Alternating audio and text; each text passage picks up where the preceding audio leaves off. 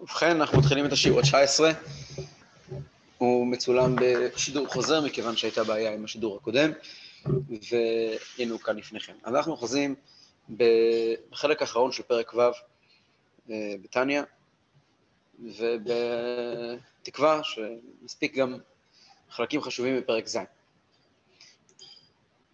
מה שדיברנו במפגשים הקודמים שהוא חשוב לנו, נמצא בעצם במסך הזה שמולנו. המבנה של הנפשות האלוקית והבהמית דומה אבל שונה באופן מהותי. בשתי הנפשות, דיברנו על הנפש האלוקית ומשם על הנפש הבהמית, אני אחזור על נקודות הדברים שחשובות בשביל להבנת השיעור. יש לנו בסוף פעולות. הנפש האלוקית, בסוף יש לנו את המחשבה, הדיבור והמעשה, שלושת הפעולות שהם איתם הנפש האלוקית מתקשרת לקדוש ברוך הוא. אלו פעולות, זה מה שאנחנו מכירים, מה שאנחנו רואים, פוגשים בן אדם, רואים, אנחנו מכירים אדם זר באמצעות שלושת הפרטים האלה. זה לא הנפש, זה ביטוי של הנפש. זה הנפש מתלבשת בתוך הפעולות האלה. הנפש עצמה, יש בה את הרגשות, מה שנקרא מידות. בגדול זה נקרא חסד וגבורה, אהבה ויראה. באופן יותר פרטני יש 6 מידות, שהן חסד, גבורה, תפארת, נצח ויסוד, ובתניא כאן הוא לא עוסק בהם, זה לא הנושא שלנו. הנושא הוא אהבה ויראה, אם נדבר בצורה יותר פשוטה. אם אני רואה, אתן דוגמה מהחיים שלנו הפשוטים, כאשר אדם עושה פעולה מסוימת, רואים את ראובן הולך לחנות לקנות מצרכים לכבוד שבת. אז זו פעולה שהוא הולך ועושה אותה, הוא עושה אותה בגלל שהוא אוהב את השבת, הוא מוקיר את השבת, הוא גם ירא, הוא יודע שמעבר לכבוד את השבת ולכבד את התורה וכו', יש הלכה בשולחן ערוך והוא מחויב לה, וגם אם היום מתחשק לו לאהוב את השבת בדרך אחרת, מי שטרח בערב שבת יאכל בשבת, אז לכן הוא חייב ללכת לחנות ולקנות, לא משנה כעת למה הוא הולך, אהבה או יראה או שניהם ביחד, הוא הולך ופועל פעולות מכוח הרגשות שלו, מכוח זה שהוא יש לו בלב, הוא הולך, ואולי אפילו קונה יותר, הוא משלם יותר כסף בשביל דברים לכבוד שבת, הוא מוקיר שבת, כמו יוסף מוקיר שבת, אלו הכל תכונות של רגשות שבאים לידי ביטוי במעשים. הרגשות האלה הם תוצאה של חלק יותר פנימי בנפש, שנקרא חב"ד. חוכמה בינה דעת, או בראשי תיבות חב"ד, ובמילה אחת זה נקרא מוחין, שזה התפיסה שלו את המרחב, התפיסה שלו את האלוקות, יש אנשים שאין להם מה שנקרא דעת באלוקות, ישנם אנשים שיש בהם אולי אהבה ויראה כאלה ואחרים, אבל אין להם קשר כל כך עם האלוקות, הם לא מרגישים כחיבור לשבת, הם לא חשבו אף פעם על המתנה הטובה שיש לי בבית גנזי, הנושא הזה של שבת מעולם לא, תפיסת השבת שלהם היא תפיסה אחרת, אצלם זה יום מנוחה, ויש יהודים שאצלם השבת זה לא רק יום מנוחה, אלא יום קדושה, תפארת מנוחה וקדושה לעמך נתת, זה יום של חיבור לקדוש ברוך הוא. יש אנשים שחסידים תמיד היו מדברים על זה שלישון בשבת זה נקרא ששומר הולך לישון באמצע שמירה, אתה שומר השבת, איך אתה יכול לישון? זה יודעים אחרים, השבת זה יום של שינה, כן, הכל תלוי לחב"ד, איך אתה תופס את העניין. החב"ד עצמו מורכב מכמה חלקים, אנחנו לא עוסקים בזה עכשיו, אבל לפני החב"ד, יש לנו מצד ימין של המסך, את הנקודה עצמה, נקודת הנפש. שהוא פה בתניא לא מדבר עליה בפירוש, אבל היא מן נעלם שחייבים להזכיר אותו, שהוא די רמוז פה גם, שזה החיבור לקדוש ברוך הוא. החיבור לקדוש ברוך הוא. הנפש האלוקית מגיעה מהקדוש ברוך הוא. היא ביטוי של הקדוש ברוך הוא.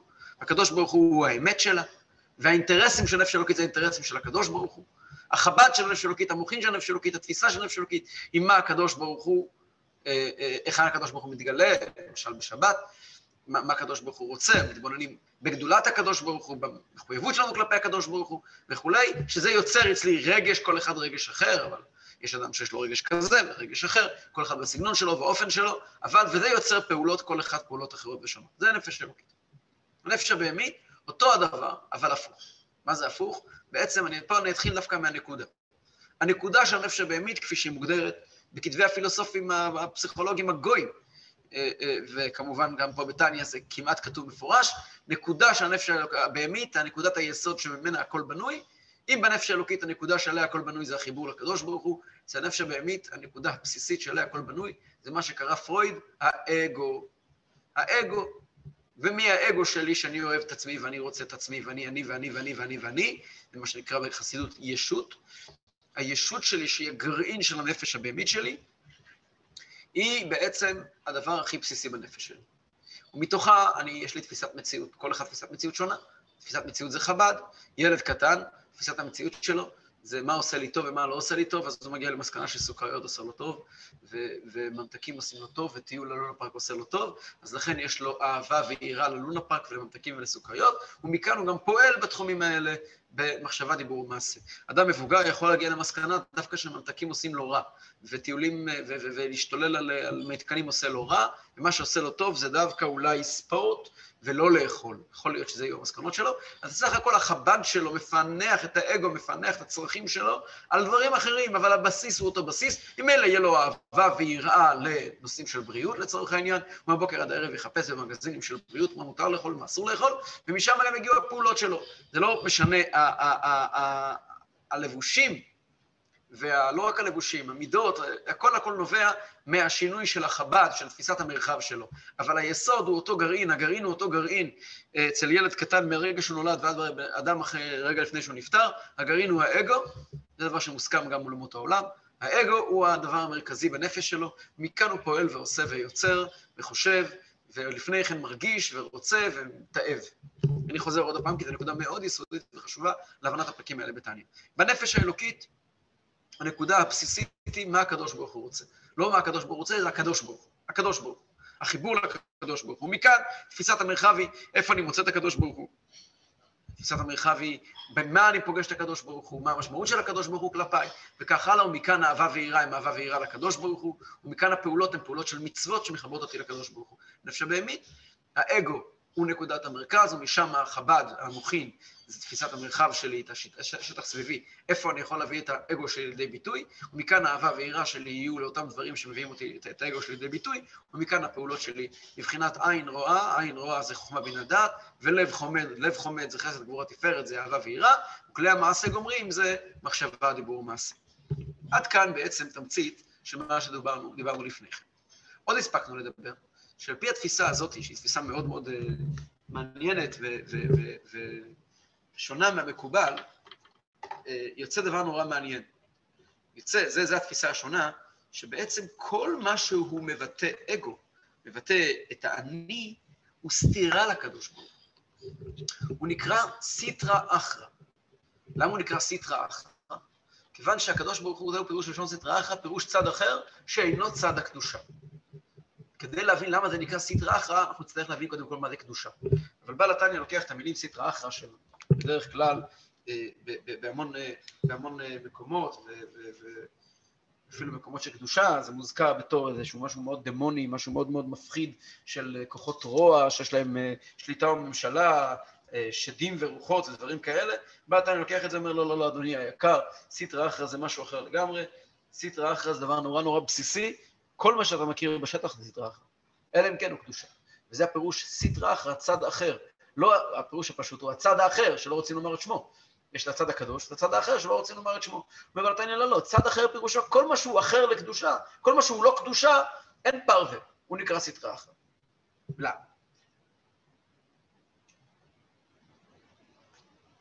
בשביל להבין את זה, נבין קצת, צריכים להקדים ולהבין מה זה קדושה.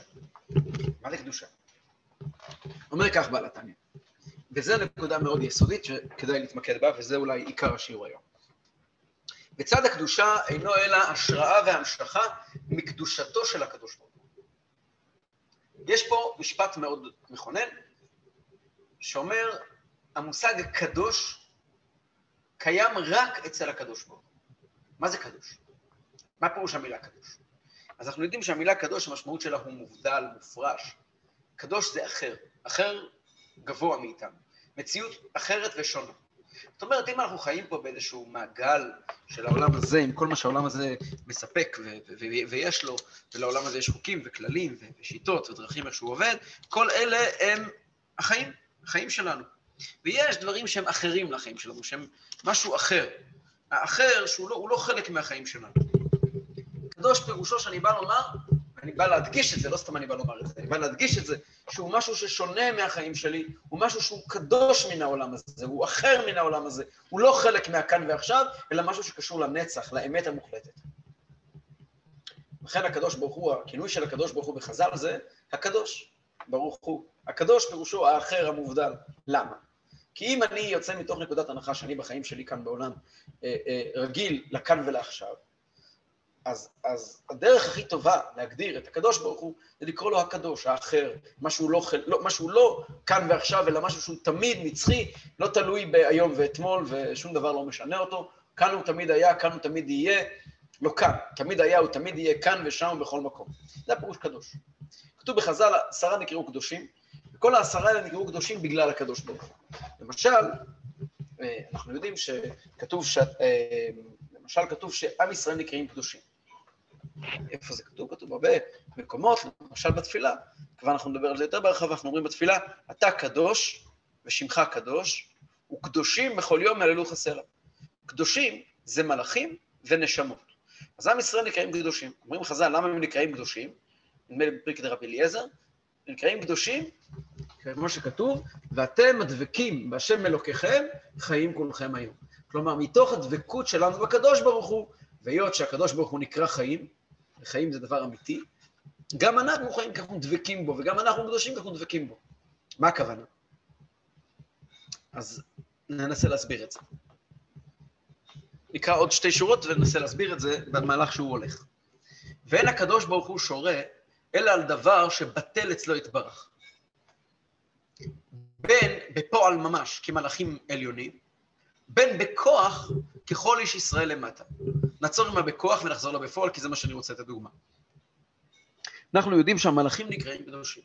כן? קדושים יכולים ללוך הסלע, מלאכים נקראים קדושים. כשאדם נולד, משביעים אותו, תהי צדיק ואל תהי רשע, אנחנו יודעים מתחילת ה'תניא, יש שם עוד שבועה. שמשביעים אותו ברגע שהוא נולד, זה שבועה שפחות שמים עליה לב, אבל היא שבועה מאוד חשובה, וגם אנחנו בעצם כל יום חוזרים עליה. אומרים, והווי יודע שהקדוש ברוך הוא קדוש, ומלאכיו משרתיו קדושים. תדע לך שהקדוש ברוך הוא קדוש ומשרתיו קדושים. למה חשוב להשביע את התינוק ברגע שהוא נולד, שהוא ידע שמשרתיו של הקדוש ברוך הוא קדושים, שהמלאכים הם קדושים? מה זה חשוב? מה אכפת לי עם המלאכים? מה יש לי איתם? פגשתי אותם פעם. אותו דבר אנחנו אומרים כל יום בתפילה, מקדישים ברכה שלמה בתפילה, ברכת יוצר אור, ועוסקים במלאכים. מדברים על קדושתם. מדברים על הקדושה, וחשוב לנו להכניס את זה לראש, תדע לך שהמלאכים קדושים. אם חשבת שהמלאכים הם טמאים, תדע לך שהם קדושים. מה המשמעות של התפילה המוזרה הזאת? אנחנו אומרים שמה? בוא נחזור לתפילה, תפילה מאוד חשובה כדי להבין את מה שכתוב כאן. תתברך הנצח צורנו מכנו וגואלנו בורא קדושים. ישתבח שמך לעד מלכנו יוצר משרתים. ואשר משרתיו כולם עומדים ברום עולם, ומשמיעים ביראה יחד בכל דברי אלוהים חיים ומלך עולם. כולם אהובים, כל המלאכים האלה הם אהובים, כולם ברורים, כולם גיבורים, כולם קדושים, וכולם עושים באימה וביראה רצון קונם. וכולם פותחים את פיהם בקדושה ובטהרה, בשירה ובזמרה, ומברכים ומשבחים ומפארים ומעריצים ומקדישים וממליכים את שם הקהל המלך הגדול, הגיבור והנורא הקדוש.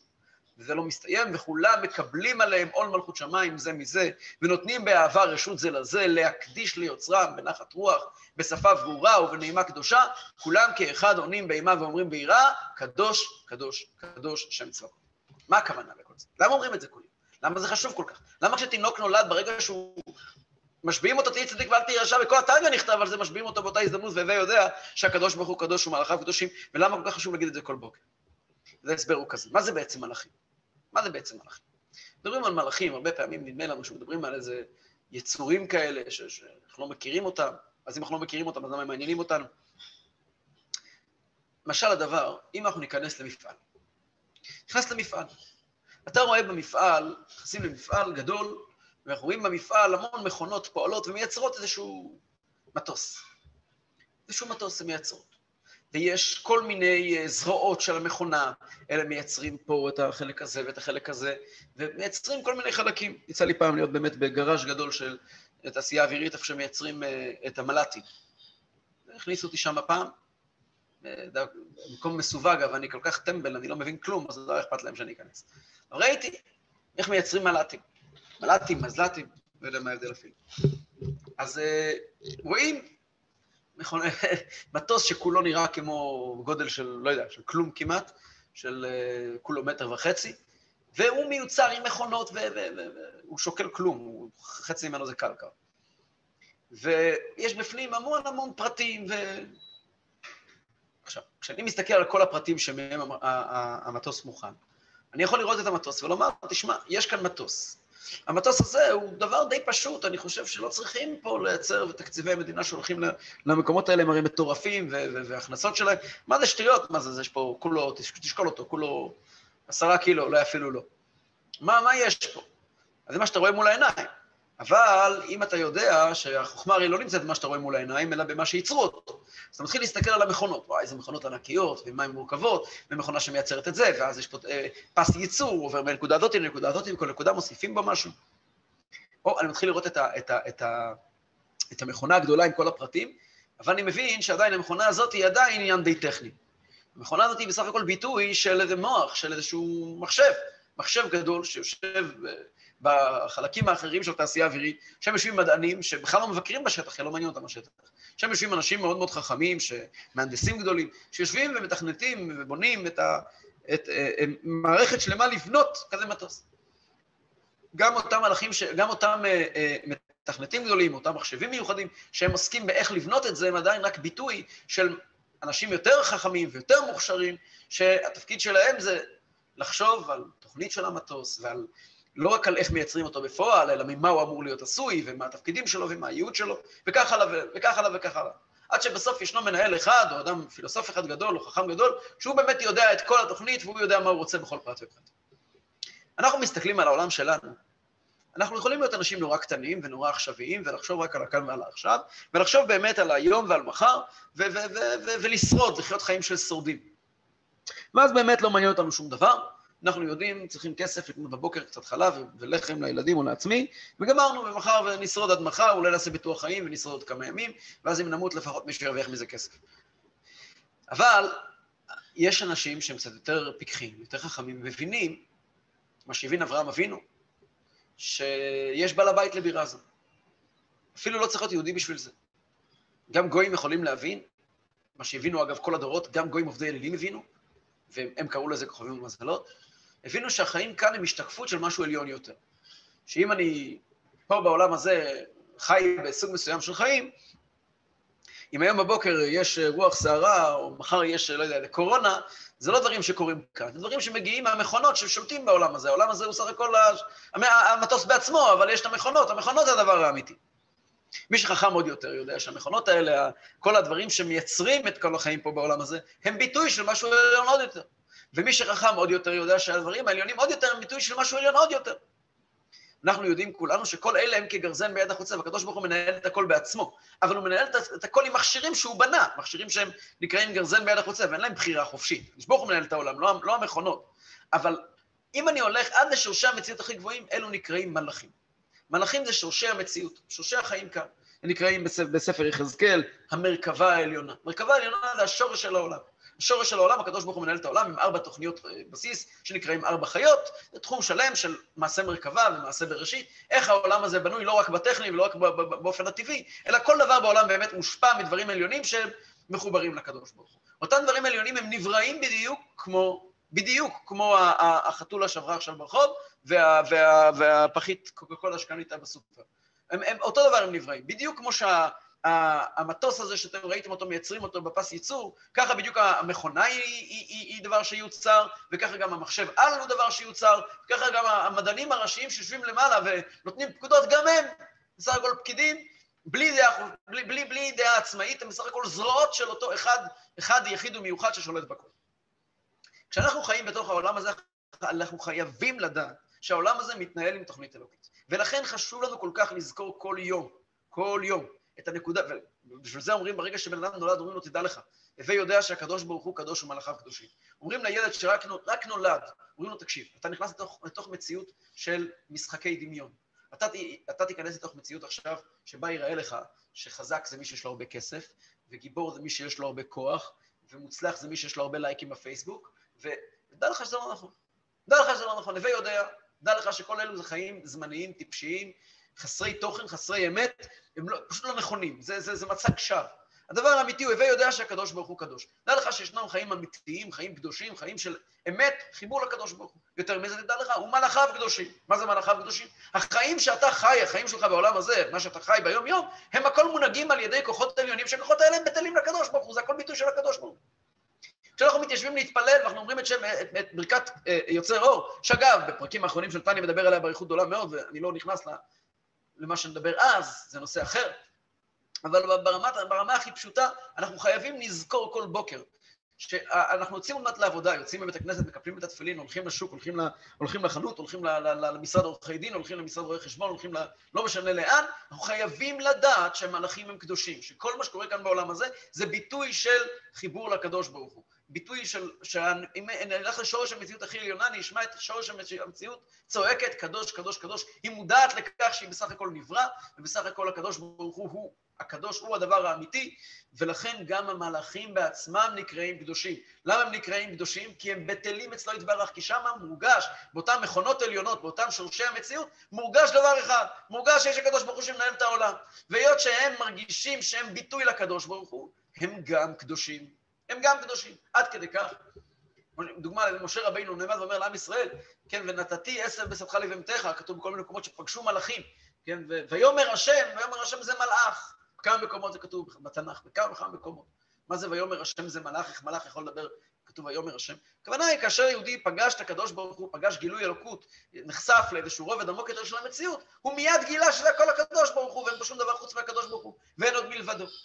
לכן המלאכים נקראים קדושים, קדושים בכל ימלאו חסנה, מכיוון שבאותו עולם אמיתי, שהוא לא כאן, הוא עולם עליון מאוד, עולם גבוה מאוד, באותו עולם עליון זה לא עולם, זה לא שטח מרחב אחר, זה כל מה שאנחנו רואים מולנו, השורש העליון שלו יודע וזוכר כל הזמן, שקדוש, קדוש, קדוש, וזוכר את הקדוש ברוך הוא בכל רגע ורגע. אנחנו לא קדושים, בחיים שלנו רגילים. בחיים שלנו רגילים אנחנו אנשים מאוד מאוד תחתוניים, אנשים שהאגו אצלנו הוא דבר מאוד מרכזי. אצל המלאכים אין אגו, למלאכים אין אגו, הם מכונות, אבל המכונות האלה רואים אותם, אתה רואה מיד את הקדוש ברוך הוא פועל. כמו לפעמים לכל אחד מאיתנו יש רגעים בחיים שבהם האמת נחשפת לו מול העיניים, בצורה מאוד ברורה, והוא רואה שהקדוש ברוך הוא מנהל את המציאות. אז המלאכים, זה מקום שהדבר הזה מורגש כל הזמן, ולכן הם נקראים קדושים, כיוון שמבטאים את אותה קדושה עליונה. משהו בעצם בא ללמד אותנו בנקודה הזאת, שהקדוש ברוך הוא מתגלה, זה לא הפירוש, לפעמים אנחנו חושבים שהקדוש ברוך הוא נמצא למעלה, והוא יורד ומתגלה למטה בכל מיני הזדמנויות, התגלויות כאלה, שהוא אומר לאברהם אבינו, אני הוא בעל הבירה. פה הוא אומר לו, זה לא בדיוק ככה. האמת היא שהקדוש ברוך הוא הקדוש ברוך הוא, הוא אמת. כל דבר שמסוגל לקלוט את אותה אמת, ולהתמזג עם אותה אמת, ולהתחבר עם אותה אמת, הוא הופך להיות חלק מאותה אמת, וגם הוא נקרא קדוש. אז המלאכים נקראים קדושים מכיוון שהם לא מפריעים לאמת הזאת להתגלות דרכה. הם נהיים חלק ממנה, זה כמו כבל מעריך של חשמל, שאתה יכול לקבל ממנו זרם חשמלי בדיוק כמו מתחנת הכוח. המלאכים האלה אין להם שום תפיסה עצמאית, כל מה שהם זה ביטוי של הקדוש ברוך הוא, ולכן הם נקראים בטלים אליו יתברך, בטל פירושו, ביטול זה לא קאנצלר, זה לא ביטול כמו בעברית, ביטול זה, אין לזה מילה בעברית שאני מכיר, ביטול זה משהו שקשור להתמזגות במשהו עליון יותר. דוגמה לביטול, שאפשר לתת דוגמה מהחיים שלנו לביטול, דוגמה מאוד פשוטה, בהלכה יש לנו כל מיני ביטולים. למשל, אם אני אקח תפילין, אשים אותם בתוך קופסאות של תפילין, ואת זה אני אשים בתוך שקית תפילין, ואת זה אני אשים בתוך שקית טלית ותפילין, ואת זה אני אשים בתוך פלסטיק מיוחד שקניתי בחנות, שכתוב שהוא מיוחד ככה לטלית ותפילין, ואת זה אני אשים בתוך מין כיסוי גדול גדול גדול מיוחד שקיבלתי מתנה ליום הולדת 59, שכתוב עליו את השם שלי, ולמטה כתוב טלית ותפילין. אני אקח את כל החבילה הענקית הזאת של התפילין שם נמצאים בתוך כיסוי אחר כיסוי אחר כיסוי, אני לא יכול להיכנס עם זה למקומות המטונפים. אבל אם אני אקח את התפילין שלי עצמם, אני רק אעטוף אותם בשקית פשוטה, ואת השקית הפשוטה הזאת אני אכניס בתוך שקית של רמי לב, ואני יכול להיכנס איתם לכל מקום. למה? כי כל השקיות הגדולות והיפות האלה שכיסוי את התפילין, הן בסך הכל מבטאות את התפילין, הן בטלות לתפילין, הן פה, אבל הן בטלות לתפילין. ואילו השקית של רמי לוי, עם כל הכבוד לרמי לוי, ויש כבוד, אבל השקית של רמי לוי היא לא שקית תפילין, היא שקית רמי לוי, ולכן שקית רמי לוי היא לא מבטאת את התפילין, היא לא בטלה, אלא היא מציאות עצמאית, ודבר שהוא מציאות עצמאי, אפשר להכניס אותו מסתיר לתפילין, אפשר להיכנס עם זה למקומות המטונפים. אז קדוש זה מה שמבטא את הקדוש ברוך הוא, מה שמוליך את הקדוש ברוך הוא. אז הקדוש ברוך הוא שורה בדבר קדוש. דוגמה מאוד פשוטה, ספר תורה הוא דבר קדוש, כיוון שהוא מבטא את הקדוש ברוך הוא. אם שמעתם ברדיו בטעות שיש העץ הקדוש של הצדיק, אני לא יודע מה, מקובל המלובן, שנשארו ממנו בדיוק שתי עותקים, זה לא קדוש, מכיוון שזה לא מבטא את הקדוש ברוך הוא. הקדוש ברוך הוא מעולם לא אמר שהוא מתבטא בעצים קדושים.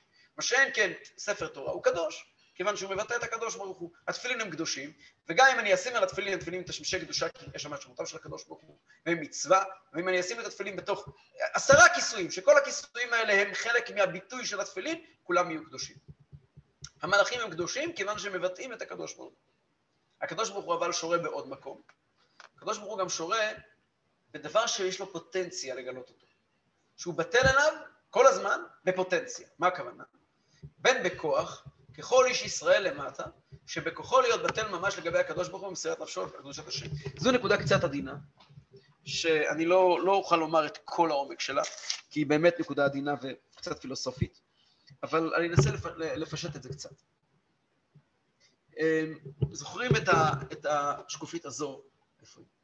כאן. אמרנו שהנקודת המנוע של הנפש האלוקית היא החיבור לקדוש ברוך הוא. באותה נקודת מנוע, הקדוש ברוך הוא הדבר היחידי שקיים. חוץ מהקדוש ברוך הוא אין שום דבר. ולכן, נקודת המנוע, כמו שקראנו לה, היא אומנם דבר שבדרך כלל הוא לא נוכח בחיים שלנו, משתי סיבות. היא לא נוכח בחיים שלנו כיוון שהחיים שלנו הם לא חיי נפש אלוקית. בדרך כלל חיים חיי נפש בהמית. לכן היא לא נוכח בחיים שלנו. וגם אם היינו חיים חיי נפש אלוקית, גם צדיקים שעובדים את הקדוש ברוך הוא באהבה ויראה, זה לא כל כך נוכח אצלם, כי זו נקודה מאוד נעלמת בנפש. אבל יש רגעים מסוימים שאדם מגיע לאיזה שהם צמתים שנוגעים בנקודה הזאת, האדם מרגיש מאוים, כמו שידובר בהמשך בפרקים הבאים בתניא, בהרחבה גדולה מאוד, פתאום הנקודה הזאת מתפרצת והעולם הופך להיות, המבט של היהודי הופך להיות שונה לגמרי. היהודי מאבד את כל ההסתכלות שלו על העולם ופשוט מקבל נקודת מבט אחרת לגמרי, הוא הופך להיות יצור שאנחנו לא מבינים איפה הוא הגיע לכאן. שונאי ישראל בכל הדורות לא יכלו להבין את זה ודיברו על זה. דיברו על זה הרבה, על היצור הזה שפתאום הופך להיות משהו שהוא דמוני, הוא לא מפה, הוא משהו מפחיד מאוד, שבכלל לא מובן מאיפה הוא הגיע, ברגע שאותה נקודה התעוררה, היא יכולה להתעורר בכל רגע, ברגע שמאיימים עליה. אני אספר סיפור אחד, שהוא סיפור מאוד מכונן. רגע, אחד, אולי אני אעלה פה, כן, אוקיי. יש סיפור מפורסם על... חפשו אחר כך בגוגל, יש גם ביוטיוב, יש סרטון שאני מספר את זה עם כל הפרטים, תוכלו לחפש, סיפור של היהודי זיס. חפשו אחר כך סיפור של היהודי זיס. הסיפור של היהודי זיס הוא כזה. היה בגדול ממש, אני לא נכנס לפרטים, תכנסו, תחפשו ביוטיוב, תמצאו את הסיפור. לא רק ביוטיוב, תמצאו אותו בכל האינטרנט, ביוטיוב יש שאני מספר אותו. שלפני בערך 400 שנה, היה יהודי הולל, מופקר בכל תחום שהוא, ובשם יוסף, זיסקינד אופנהיימר. הוא נקרא בקיצור זיס. והזיס אופנהיימר הזה, הוא היה איש המנהל כספים של נסיך שניאל נסיכות בתוך גרמניה של אז.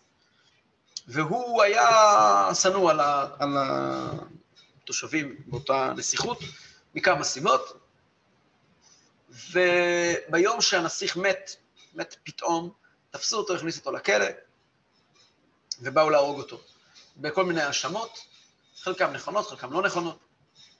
אבל ברגע שהוא ישב בכלא, הוא לא היה אדם שומר מצוות, הוא לא היה אדם מוסרי, היה לו הרבה פגמים באישיות שלו. הוא הפך את אורו בתוך כמה רגעים, הוא הפך להיות יהודי ירא שמיים מרבים.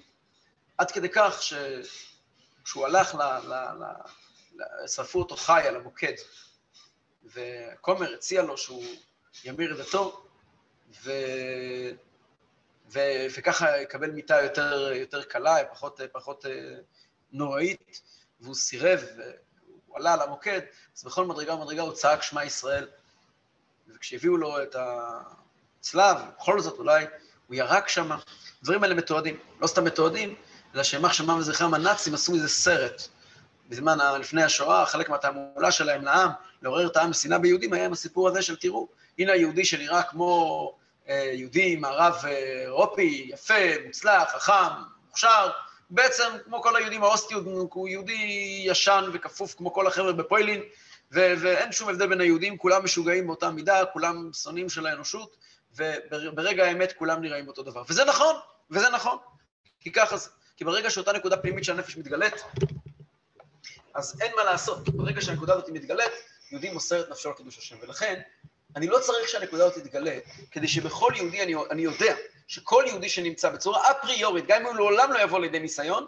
אני יודע שיש בתוכו נקודה פעילה, חיה, שנמצאת בתוכו, שהיא בטלה לקדוש ברוך הוא כל הזמן. אז נכון זה רק פוטנציאל, כי בפועל אני לא רואה את זה, אבל כל יהודי ויהודי, יש בו נקודה שחיה בתוכו, פועמת בתוכו, של ביטול הקדוש ברוך הוא, ולכן יהודי הוא קדוש. ולכן יהודי הוא קדוש. אז הקדוש ברוך הוא מתגלה בדברים קדושים. מלאכים עליונים שהם בטלים אליו, נקראים קדושים, וגם יהודים פה למטה, שהנקודה הפנימית שלהם, שהיא למעלה מן העולם, בה'תניא, בהמשך ה'תניא מביא על זה את הפסוק הנפלא, דונג, יש פסוק שאומר שברגע שהקדוש ברוך הוא מתגלה, אז כל הטומאה בטלה כמו דונג, כאילו נמסה. לא זוכר את הפסוק. הוא מביא את הפסוק הזה ואומר, שכאשר אותה נקודה פנימית בנפש מתגלית, כל הטומאה נמחקת ואדם מקבל מבט אחר לגמרי למציאות. ולכן אמרו רבותינו זיכרונם לברכה, שאפילו אחד שיושב ועוסק בתורה, שכינה שרויה חולו. למה? כי כשיהודי יושב ועוסק בתורה, מה זה לעסוק בתורה? בהמשך ה'תניא מדובר שלקרוא בתורה זה לקרוא בשמותיו של הקדוש ברוך הוא. אתה קורא לקדוש ברוך הוא, כמו ילד שקורא לאבא שלו, אבא, אבא. אדם עוסק בתורה הוא בעצם, כמו שאמרנו בפרקים הקודמים, שבעיון התורה, אז הוא מעסיק את חלק את המחשבה שלו, ובדיבור התורה הוא מעסיק את הדיבור שלו, הוא עוסק בתורה, מכל מקום שהוא עוסק בתורה, הוא מביא לידי ביטוי את הנפש האלוקית שלו, והנפש האלוקית יראה בטלה לקדוש ברוך הוא. וכעת הוא לוקח את אותו ביטוי לקדוש ברוך הוא שקיים במעמקי נפשו, אמנם לא בצורה טוטלית, כמו שזה נמצא בעצם הנפש, שדיברנו עליו הרגע, אבל את הקשר הזה לקדוש ברוך הוא שנובע מעצם הנפש, הוא בעצם מביא את זה לידי ביטוי ולידי גילוי עד למחשבה, דיבור ומעשה שלו. ולכן כאשר יהודי עוסק בתורה, ואז הנפש האלוקית היא בהתגלות, השכינה שרויה שם. הקדוש ברוך הוא שוכן שם, כיוון שהוא בטל לקדוש ברוך הוא. הוא נהיה, אתה רואה יהודי יושב ולומד תורה, אתה למעשה רואה יהודי מחובר לקדוש ברוך הוא, אתה רואה יהודי שהוא קדוש, אתה רואה את הקדושה. לכן השכינה שרויה. יותר מזה אומר בעל ה'תניא, ואני חושב שאני נזהר מלומר, אבל נדמה לי שהשורה הזאת הוכנסה מתוך אהבת ישראל של בעל ה'תניא. אולי לא, אולי יש בזה גם משמעות שנוגעת גם להבנת הדברים, אני לא יודע, אבל נראה לי שיש פה גם איזשהו אלמנט של אהבת ישראל. אז בעל ה'תניא מוסיף ואומר, וכל בי 10 שכין תשעיה לעולם. בכלל שיושבים 10 יהודים, 10 פוטנציות של קידוש השם, כל יהודי מבטא, כל פעם שישנם 10 יהודים, הם מסתדרים בצורה כזאת שכל אחד מבטא נקודה אחרת של אלוקות, הרי אלוקות מתגלה תמיד בסדרות של 10 מאמרות, 10 הדיברות, 10 יהודים, כל 10 יהודים שמתכנסים, יש מין שלמות של קדושה בעולם, והשכינה שורה, אפילו אם הם סתם מפטפטים. כל ב10 שכין תשעיה לעולם, השכינה שורה לעולם, כי יש פה תרכוזת של קדושה. אז זה קדושה. ברגע שהבנו מה זה קדושה, נוכל להבין למה דבר שהוא לא בטל לקדוש ברוך הוא נקרא סטרא אחרא. אבל כל מה שאינו בטל אצלו יתברך, אלא הוא דבר נפרד בפני עצמו, אינו מקבל חיות מקדושתו של הקדוש ברוך הוא. כל דבר שהוא אומר, אני עושה שבת לעצמי, אני מסתדר לבד, אני לא צריך את הקדוש ברוך הוא, אז הוא לא חי מהקדוש ברוך הוא בצורה ישירה, כפי שאנחנו נראה, ודאי שהוא חי מהקדוש ברוך הוא, הכל חי מהקדוש ברוך הוא, ואתה מחיה את כולם, אבל הוא לא מקבל חיות בצורה של, הנה הוא חלק מהמערך האלוקי, מההתגלות האלוקית של הקדוש ברוך הוא, ממש לא. אינו מקבל חיות מקדושתו של הקדוש ברוך הוא, מבחינת פנימית הקדושה ומהותה ועצמותה בכבודה ובעצמה. יהודי שיושב ולמד תורה, היה ביטוי של הרבי הרש"ב, אמר פעם על אחד מהתלמידים בישיבה, בתוכנית מימים בלובביץ', רב דוד מהאורדוק, אמר עליו, דוד האורדוקי, הוא אמר, הוא הרבע, הוא הקרן של הישיבה. כל היתר זה הרווח. שמעתי ממורי ורבי המשפיע, זלמן גופין שיהיה בריא, שהוא הסביר לנו שמה הכוונה. זאת אומרת שיש בן אדם, צריכים, הפתגם הזה שהרבי רש"ב אמר, חסיד, שהוא העיקר וכל היתר זה רווח, כל אדם צריך להגיד את זה על עצמו. לחשוב שהקדוש ברוך הוא מסתכל עליי ואני העיקר. כל האופרציה של בריאת העולמות, ושל כל מה שהשקיעו, וכל מה שנתנו לנו, זה הכל בשבילי. מה עם היהודים האחרים? הם יהיו רווח. אני צריך לזכור כל הזמן שהקדוש ברוך הוא בא לידי ביטוי אצלי. אז מה שבטל הקדוש ברוך הוא, אני אומר, אתה העיקר, אתה הקרן, בשבילך השקיעו את הכל. יש גם דברים אחרים בעולם? בסדר, יש גם דברים אחרים בעולם. הם צריכים להיות פה. גם תפאורה צריכה להיות. יש סיפור בחז"ל על אלכסנדר מוקדון, המלך הגדול שכבש את כל העולם. הוא הגיע למדינה שנקראת קוצי, נדמה לי. זו מדינה, אני לא יודע אם מדינה שהייתה קיימת, האם זה סיפור היסטורי, או שזה אגדה שחז"ל השתמשו בה כדי ללמד אותנו ערכים, אבל הוא הגיע למדינה כזאת, ששם היה מדינה מאוד ישרה. הוא כבש אותה. והוא יושב אצל המלך, שהוא כבש אותו, והנה מגיעים לבית משפט, מגיעים למלך להידון לפניו, שני אנשים. ומה הם רבים? הם אומרים שהם אחד מחר לשני שדה, כמדומני, הם מצאו, אולי שניהם מצאו ביחד, או שבשדה, אחד מחר לשני שדה, הוא מצא שם האוצר. והם רבים ביניהם למי שייך האוצר. האם למוכר או לקונה? המוכר אומר, לא ידעתי שיש שם אוצר, אז זה לא שייך אליי, זה שייך לקונה. הקונה אומר, אני רכשתי שדה, לא רכשתי אוצר. זה שייך למוכר. הם רבים ביניהם למי זה שייך. אז המלך אומר, תגיד לי, אתה המוכר, יש לך בת? אומר לו כן. אתה הקונה, יש לך בן? אומר לו כן. ותחתנו אותם, תנו להם את האוצר. טוב, יצאו שניהם מבסוטים, גם שידוך הרוויחו על הדרך, הכל טוב, גם יש מי שישלם את החתונה, יש אוצר. ואז פונה אלכסנדר מוקדון לאותו מלך, הוא אומר לו, תגיד לי, ככה אתם דנים, איזה דין מוזר זה. אם היו מגיעים אליי, הייתי פותר את הדין הזה בצורה אחרת לגמרי. הוא אומר לו, איך היית פותר? הייתי מוציא סכין, מוריד לראשון את הראש, מוריד לשני את הראש, ולוקח את האוצר. אמר לו המלך הנכבש, מלך קוצי, אומר לאלכסנדר מוקדון, אני לא מבין, תגיד לי, במדינה שלכם יש כבשים? אומר לו כן. ויש עיזים? אומר לו כן. ויש תרנגולים? אומר לו כן. ועכשיו אני מבין, פתרת לי שאלה. אומר, איזה שאלה פתרתי לך? אומר, אם לא היה לכם כבשים ועיזים, לא הייתי מבין למה הקדוש ברוך הוא נותן לכם גשם. אתם לא ראויים לזה. עכשיו שאתה מספר לי שיש כבשים ועיזים, אני מבין. הקדוש ברוך הוא רוצה לתת אוכל לכבשים ולעיזים. על הדרך גם אתם מרוויחים קצת גשם. זה נקרא, יש לקבל כי מגיע לך, ויש לקבל על הדרך. ויש דברים שהם חיים כי מגיע לך. כשיהודי יושב ולומד תורה, מגיע לך. אתה מסתכל על רדו ודורדו כי יושב בישיבה ולומד חסידות ועובד את השם, מתפלל כל יום כמה שעות. אתה אומר, וואו, הכל שווה בשבילו. הרבע היתר זה רווח נקי. אתה רואה יהודי, אתה רואה ילד יהודי, הולך, אומר פסוק תורה, אומר פסוק חומש, הכל שווה בשביל זה. אתה רואה יהודי עוסק בתורה, אתה אומר, כל העולמות, הכל שווה, כדי שיהיה ילד אחד שישב ויאמר, שמע ישראל, השם אלוקינו, השם אחד. הכל שווה בשביל זה. פעם הרבי התבטא, שאחרי השואה האיומה, אם היה ילד יהודי אחד עומד ואומר שמע ישראל, כבר היה הקדוש ברוך הוא נחת רוח בלי גבול. לא צריכים יותר מזה בעצם. הקדוש ברוך הוא, כמה נחת רוח יש לקדוש ברוך הוא, שכל כך הרבה יהודים עובדים את הקדוש ברוך הוא בצורה גלויה, גם אחרי האסונות הנוראים שעם ישראל עבר. בכל אופן, אתה רואה יהודי שעובד את הקדוש ברוך הוא, אתה אומר, הכל שווה בשבילו. יש כתוב בגמרא על רבי חנינא בן דוסא, שרבי חנינא בן דוסא היה אוכל, כל כולו היה אוכל קו חרובין, קו זה מידה קטנה של חרוב, זה מה שהיה אוכל מערב שבת לערב שבת. כתוב בגמרא שהקדוש ברוך הוא אמר, הקדוש ברוך הוא אומר, כל העולם כולו לא ניזון אלא בשביל חנינא בני, וחנינא בני ניזון מקו חרובים בערב שבת לערב שבת. הוא בכלל לא יודע את זה, הוא מסתפק בקו חרובים, אבל כל העולם כולו לא ניזון אלא בשביל חנינא בני. פעם ראיתי, הרבי כותב ברשימות שלו, מה זה בשביל חנינא בני? על השביל. בדרך שאני מוריד לו את השפע שלו, בשביל כולם מקבלים את כל מה שמגיע להם. אבל הוא שווה הכל בשבילו. כשרואים יהודי יושב ולומד תורה, אז הכל בשבילו. כשרואים אישה, בת ישראל, מחנכת את הילדים שלה לתלמוד תורה, מקלחת אותם, מחיצה אותם, משכיבה אותם, מספרת להם סיפורים מהחומש, מהתנ"ך, זה הכל שווה בשביל זה, יותר מזה. גם בחיים שלנו, במשך היום, יש לנו רגעים קדושים כאלה. אנחנו עכשיו תקופה שכולנו, חלקנו בחל"ת, והילדים בבית, יש לנו הזדמנות. פעם ביום לשבת עם הילד, עם הילדה, וללמוד איתו הלכה בקיצור שולחן ערוך, ולהסביר לו, אני יודע מה, כמה דברים עקרוניים של עבודת השם.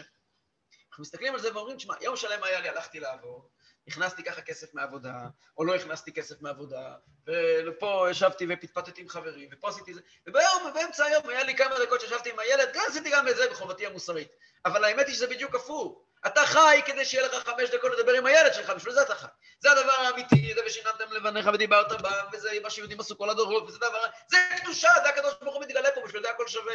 כל יתר היום זה חי על הדרך, כדי שהבן אדם יוכל להגיע בשעה 7 בערב, לשבת עם הילד שלו חצי שעה, הוא הרי צריך לקום בבוקר, הוא הרי צריך לבלות כמה שעות במשך היום.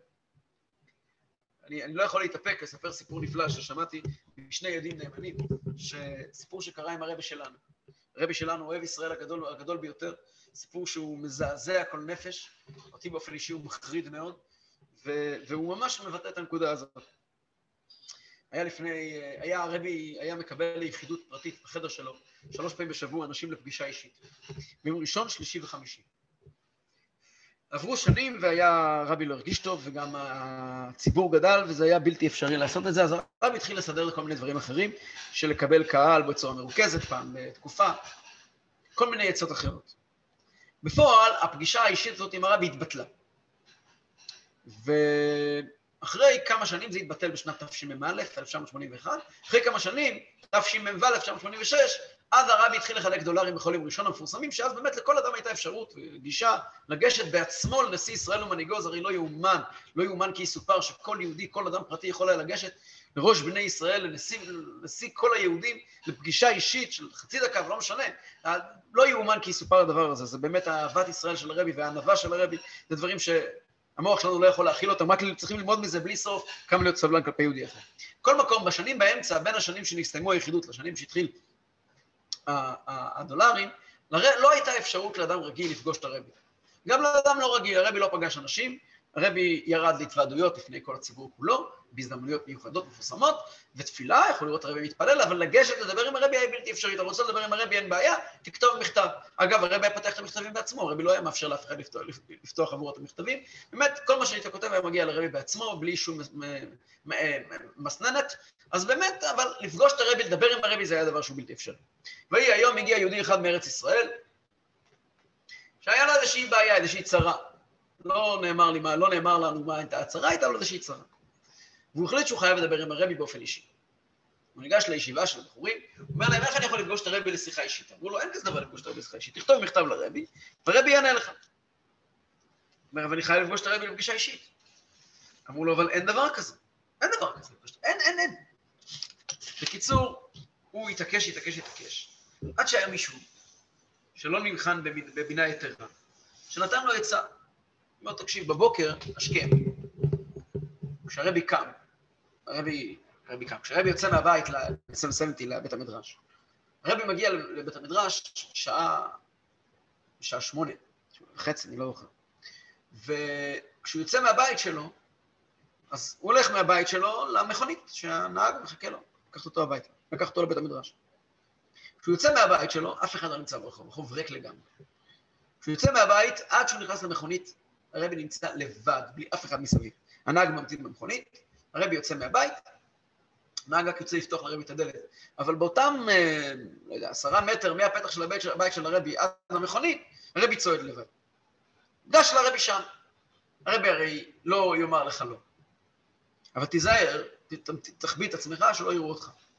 כך אותו יהודי עשה בתמימות, הלך, התחבא שם מאחורי איזה שיח, הוא ממתין, ברגע שהרבי פותח את הדלת ויוצא מהבית שלו, הוא קופץ מאחורי השיח, רץ אל הרבי, מתחיל לדבר עם הרבי.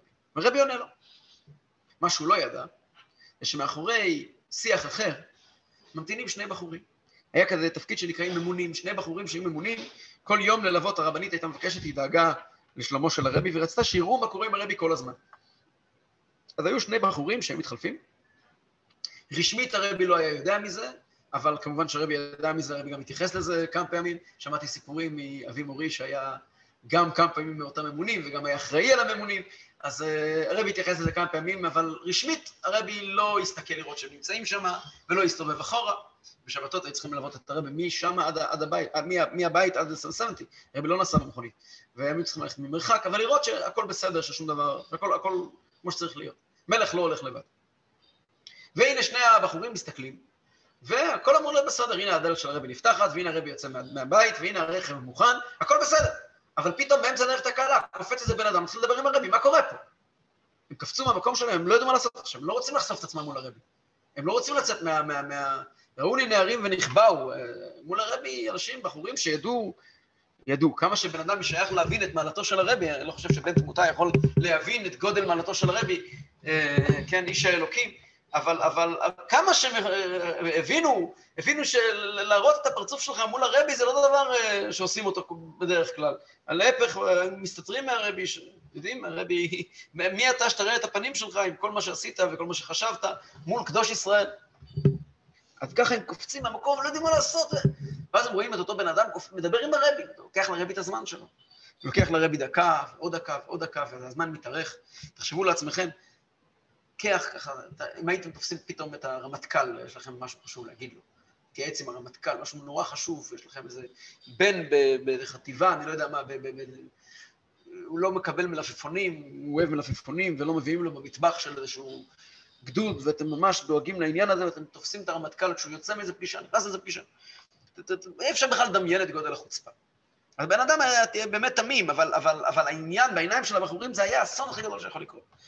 פעם היה סיפור שהרבי עד היה חתן של הרבי הקודם, לפני שהרבי נהיה רבי, הרבי היה אבל על אביו.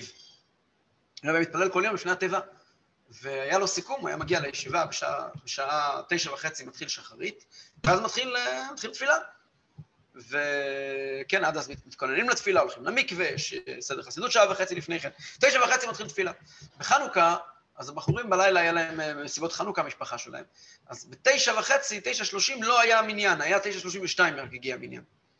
באותו שבוע, בחנוכה, גם חל ראש חודש טבת, הרבי הרייץ וגם הרבי בשנים הראשונות, היו מקבלים את הנהלת הישיבה לפגישה בכל ראש חודש לדבר על מה קורה בישיבה. כשהנהלת הישיבה נכנסה לרבי הקודם, אומר להם, הרבי הקודם, יש לי תלונה מאוד חריפה עליכם. הוא אומר, מה קרה? אז אומר להם, ביום זה וזה, החתן שלי היה צריך להמתין דקה או 1.5 דקות, להתחיל את התפילה. אז הם הסתכלו אחד על השני, והם לא הבינו, 1.5 להמתין, מה קרה? הם לא אמרו את המילים האלה כמובן. הרבי הקודם אומר להם, מה אתם לא מבינים? אצל החתן שלי דקה זה שנה. דקה זה שנה. וחסידים תמיד ידעו שלקחת מהרבי דקה זה המון זמן, בכלל, בחורים וזה, לא היו עוברים אצל הרבי בדולרים כל הזדמנות, רק ביום הולדת, וגם זה אחרי הרבה הכנות. מי אתה שתיקח לרבי דקה מהזמן היקר שלו? ופה עומד בן אדם מול הרבי בלי שום פילטרים, ולוקח מהרבי דקה ואחרי דקה ועוד דקה ועוד דקה ועוד דקה, 9 דקות תמימות. 9 דקות זה המון המון המון זמן בכל מושג שהוא. תחשבו מתי פעם אחרונה דיברתי עם הבנקאי שלכם 9 דקות. 9 דקות זה המון זמן. וכמובן שיצא להם עשן מהאוזניים ומהאף ומהעיניים, והם הפכו להיות פקעות של עצבים, והם לא ידעו מה לעשות עם עצמם. בסופו של דבר, והלב שלהם דופק, והם הרי הממונים, והם לא יודעים מה לעשות. והסיוט נגמר, הוא נפרד מהרבי בחיוך, הרבי מחייך, והוא מחייך, הוא הולך, והרבי הולך לרכב, נכנס לרכב, ונוסע לסמסמת. ברגע שהרבי נכנס למכונית, הם קפצו מאחורי השיח, ניגשו לאותו בן אדם, אמרו, תגיד, אתה לא מתבייש, מה אתה עושה? היית מעיז לעשות דבר כזה, אם קצת היית... התחיל להסביר לו מה זה רבי, ומה המשמעות של דקה של הרבי. מה היה הדבר הכל כך דחוף, שלא יכולים לכתוב דרך מכתב, ולא יכולים להעביר בשום בערוצים, אתה חייב לפגוש את הרבי, מה הדבר? איזה מין התנהגות זאת? יש סדר, והרבי ביקש את הסדר הזה, ומה מבקשים לך לכבד את מה שהרבי ביקש? מה אתה עושה? צעקו עליו, צעקו עליו, צעקו עליו. הייתי מאוד מאוד נבהל. מאוד נבהל. הוא אמר להם, וואו, באמת, אני מתחיל לבכות. אומר להם, אני מבין שעשיתי באמת דבר מאוד מאוד לא ראוי. ובאמת, כשאני חושב על זה פעם שנייה, אומר להם אותו יהודי, אני מבין שבאמת מה שאני דיברתי עם הרבי, באמת לא מדובר פה על דברים שלא יכולתי לכתוב אותם למכתב. מה אני עושה עכשיו? אני לקחתי לרבי את הזמן היקר שלו, מה אני עושה עכשיו? הבחורים מיד חזרו להיות חב"דניקים נחמדים עם חיוך גדול, אמרו, תקשיב, בחור טוב, תחזור לסמסמתי, תשתה כוס קפה. תשב ותכתוב מכתב לרבי, תבקש סליחה. תבקש מהרבי מחילה. סוף סוף לקח את הזמן של הרבי. באמת, הבחור היהודי עשה את זה, כוס קפה אולי מסוגל לאכול, לשתות, הדמעות ירדו לו מהעיניים בלי הפסקה, הגיע לסמסמתי, לקח דף, כתב מכתב לרבי, כתב לרבי, שמיד אחרי שהרבי נכנס לאוטו, ניגשו אליי שני בחורים, סיפר דברים כהווייתם, אמרו לי את האמת, וזה וזה וזה, צעקו עליי, ובאמת אני מבקש מהרבי סליחה ומחילה שלקחתי מהזמן של הרבי. המכתב נכנס לרבי, הוא הגש את זה למזכירות, המזכירות הכניסה את זה לרבי. עוד לפני התפילה, יצאה תשובה מהרבי. התשובה של הרבי היה כתוב ככה. אחד, הבחורים שפגשת שם לא היו אמורים להיות שם. בזמן הזה יש בישיבה סדר לימודים. בזמן שסדר לימודים בחורים צריכים בישיבה, לא שם. אז מי שפה יתנהג לא בסדר, זה לא אתה, זה הם. זה אחד. 2. אמר הבעל שם. נשמה יורדת לעולם ל60 או 70 שנה כדי לעשות טובה ליהודי. כותב הרבי, תחשבו לעצמכם, הרבי כותב לאותו יהודי. ומי יודע, אולי הנשמה שלי ירדה לעולם כדי לעשות לך טובה. זה לא יאומן, לא יאומן כי יסופר.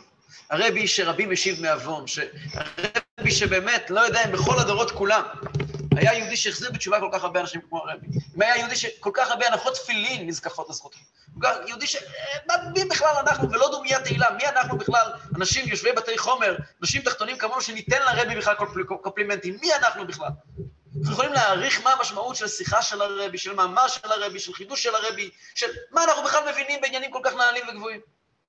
ומגיע הרבי ואומר לאותו יהודי, שעל מה הוא בא להתלונן, אני יודע מה, על ציפורן חודרני. אומר לו הרבי, אולי כל ירידת נשמתי למטה הייתה כדי לעשות לך טובה. זה לא יאומן כי יסופר. המסר, הרבי לא אמר את זה רק כדי לרצות אותו, הרבי באמת חשב ככה. ומפה אנחנו לומדים, ודאי שגם ככה אנחנו צריכים לחיות. הרבי הרי נקרא רבי, אדוננו, מורנו ורבנו, כדי שנלמד ממנו. ודאי שככה אנחנו צריכים להתייחס לכל יהודי שפונה לבקש מאיתנו את הזמן שלנו, את הטובה שלנו. הרי לעולם ועד לא יהיה לנו, הזמן שלנו לא יהיה יקר כמו הזמן של הרבי. וזה נקרא נקודת אמת. נקודת אמת, באותו רגע יש רגעים בחיים שאתה יודע שכעת אני עושה את הדבר האמיתי. זה הקדושה שלי, זה הרגעים האמיתיים שלי. כשאתה עושה טובה ליהודי זה רגע אמיתי אצלך. כל שאר היום מה? אז יש הרבה חלקים ביום שלא אצל הרבי חלילה, אצל אנשים כרקנו, שהם סתם בלה בלה, סתם בזבוז זמן, סתם שעות המתנה, מוזיקת רקע טורדנית, כי אנחנו לא מנסלים אותה לקדושה. מה זה, ממה זה חי? אותם רגעים, הנשמה ירדה בשביל לעשות טובה ליהודי. עשיתי טובה ליהודי, נו, ומה למשל כל היום? למשל כל היום זה על הדרך. אתה כבר פה, תאכל ארוחת בוקר. אתה כבר פה, לא יודע מה. הכל על הדרך הזה, זה נקרא בחינת אחוריים. בחינת אחוריים פירושו, אתה פה, לא כי אתה צריך להיות פה, אתה פה כי אין ברירה. כמו אם אני לוקח סכין או מזלג, אז המזלג יש לו בחינת פנים, זה תפקיד שלו לנעוץ, חייב להיות גם צד שני, אחרת זה לא מזלג. אז זה נקרא אחוריים, משהו מוכרח להיות פה. כביכול, יש דברים בחיים שהם פה כי הם צריכים להיות פה, כי אין מה לעשות. הם לא חייבים. האמת היא שרוב הדברים שלנו יכולים להיות פנים, יכולים להיות קודש. יהודי יכול שכל רגע ורגע בחיים שלו יהיה קודש, כפי שידבר בפרקים הבאים. כמו שהרמב"ם מעריך בזה מאוד וכותב שזה הדבר הכי עיקרי בעבודת השם, אנחנו נעריך בזה מאוד בפרק הבא. שהדבר העיקרי ביותר בעבודת השם זה לזכור שכל רגע אמור להיות קודש, ולא אמורים להיות רגעי חול. אבל אם זה לא קודש, זה נקרא אחוריים. זה חי, זה קיים, אבל זה קיים כי על הדרך. יש את הדבר האמיתי, עבורו ירדה הנשמה למטה. דבר אמיתי, קדושה, פה הקדוש ברוך הוא מתגלה. ויש דברים שהם אחוריים, שהם על הדרך. אז כל דבר שהוא מבטא את הקדוש ברוך הוא נקרא בחינת פנים. דבר שלא מבטא את הקדוש ברוך הוא נקרא בחינת אחוריים. שיורדים ממדרגה למדרגה, רבבות מדרגות בהשתלשלות העולמות, דרך עילה ועלול וצמצומים רבים, עד שנתמעט כל כך האור והחיות מיעוט אחר מיעוט, עד שיכול להצטמצם ולהתלבש בבחינת גלות תוך אותו דבר נפרד, ולהחיותו ולקיימו מאין ליש, שלא יחזור להיות עין ואפס כמתחילה מקודם שנברא. זה נושא מאוד מאוד מאוד רחב, שלא ניכנס אליו במסגרת הזאת, זה פרק כ' בתניא דובר על זה. אבל הנקודה היא שכל דבר בעולם מתקיים רק בגלל שהקדוש ברוך הוא רוצה שהוא יתקיים. כל דבר מתקיים רק בגלל שהקדוש ברוך הוא רוצה שהוא יתקיים ברגע זה. כל רגע דבר מתקיים כי הקדוש ברוך הוא רוצה שיתקיים ברגע. אבל למה הקדוש ברוך הוא רוצה שיתקיים? למה הקדוש ברוך הוא מקיים עכשיו ברגע זה את הכלב שמסתובב ברחוב? כי אחוריים, זה גם צריך להיות פה בתמונה. לכלב הזה יש לו בעל הבית, ולבעל הבית יש לא יודע מה, פה בניינים, יש פה המון, יש פה סיפור, הסיפור הוא לא רק דבר אחד. אז הקדוש ברוך הוא מחיה גם את זה, מחיה את זה, הוא מחליט לחיות את זה, כי הוא רוצה לחיות את זה, אבל החיות היא מבחינת אחוריים, זה על הדרך. זה לא מגלה את הקדוש ברוך הוא, זה לא דוד הרודוקר, שהוא הכל בשבילו, זה לא הפגישה, כמו שהרבי אומר, הנשמה שלי ירדה כדי לפגוש אותך. לא, זה לא הדבר האמיתי, הקדוש ברוך הוא לא מחיה את זה בשביל זה, הוא מחיה את זה על הדרך, מבחינת אחוריים. וזה נקרא, מבחינת אחוריים זה סטרא אחרא. זה מה שקיים פה על הדרך. עכשיו, מה קיים בעולם הזה על הדרך? כל העולם הזה. כמעט כל העולם הזה. ולכן נקרא העולם הזה ומלואו עולם הקליפות וסטרא אחרא. מה זה קליפה? קליפה זה דבר שהוא קיים כי אין ברירה, צריכים לשמור על הפרי. זה לא דבר שעומד לפני עצמו. ולכן כל מעשה העולם הזה קשים ורעים והרשעים גוברים בו. תשאל את עצמך, שואלים לפעמים את עצמנו, למה החיים, למה רואים בעולם הזה דרך רשעים צלחה? למה רואים שהעולם הזה כל כך הרבה רע יש בו ורוע ורשעים? תשובה, כי כל העולם הזה הוא חתיכת דרך אגב. העולם הזה לא רואים בו כל כך את הקדושה הזאת של הקדוש ברוך הוא. בעיקר מה שרואים בעולם הזה זה על הדרך, בחירת אחוריים. נו, בחירת אחוריים ברור שרשעים גוברים בו. כמו שכתוב בעץ חיים, שם מ"ב, סוף פרק ד'. אז אם כדאי לזכור את הקטע הזה, אם מישהו פעם מגיע ואומר לכם למה כל כך קשה פה, תגידו לו, כתוב בתניא, שכל מעשה העולם הזה קשים ורעים והרשעים גוברים בו. אלא. פה אנחנו נכנסים בעצם, כבר התחלה בעצם של פרק ז', למרות שאנחנו עדיין בסוף פרק ו'. אלא שהקליפות הן נחלקות לשתי מדרגות. ישנם שני סוגים של קליפה, שני סוגים של טומאה. זו למטה מזו. המדרגה התחתונה, הטומאה הכי חמורה והכי חריפה, היא 3 קליפות הטמאות ורעות לגמרי, ואין בהם טוב כלל, ונקראו במרכב את יחזקאל רוח סערה וענן גדול וגומר. אני אסביר.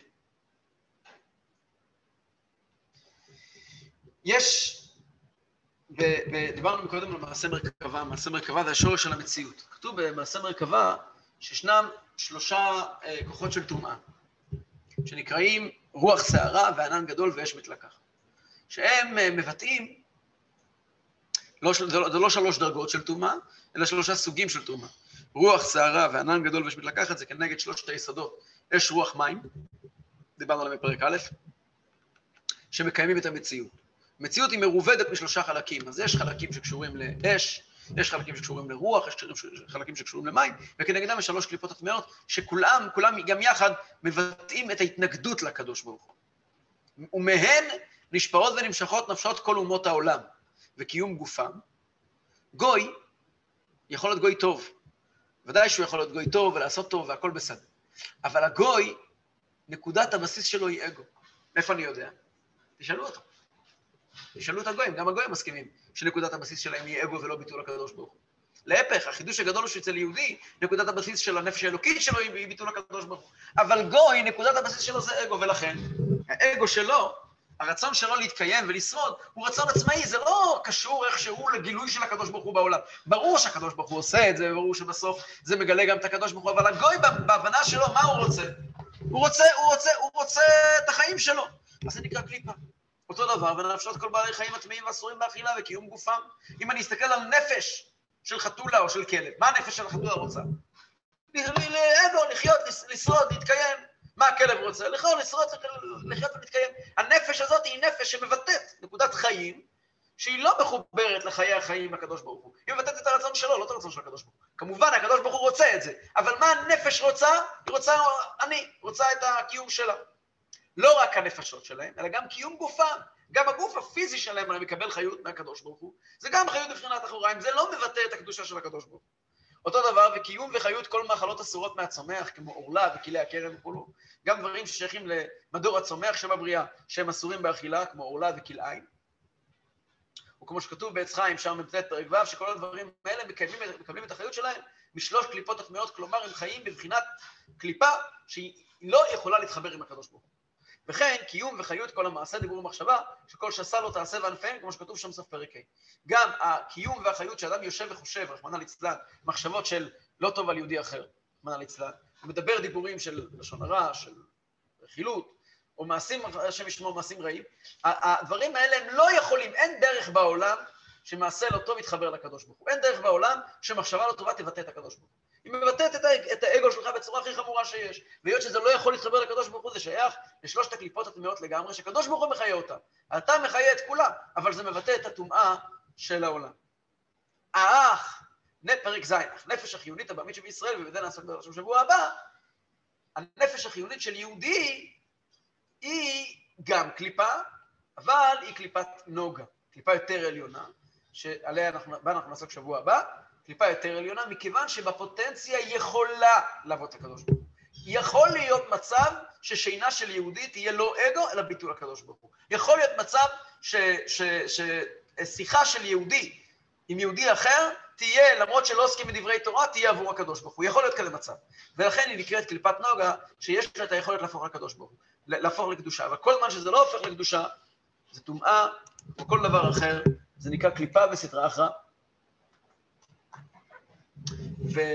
ולכן זה נקרא, ולכן זה שייך למחלקה הזאת של הנפש הבהמית, ובעזרת השם אנחנו נמשיך במפגש שלנו ביום שלישי הקרוב.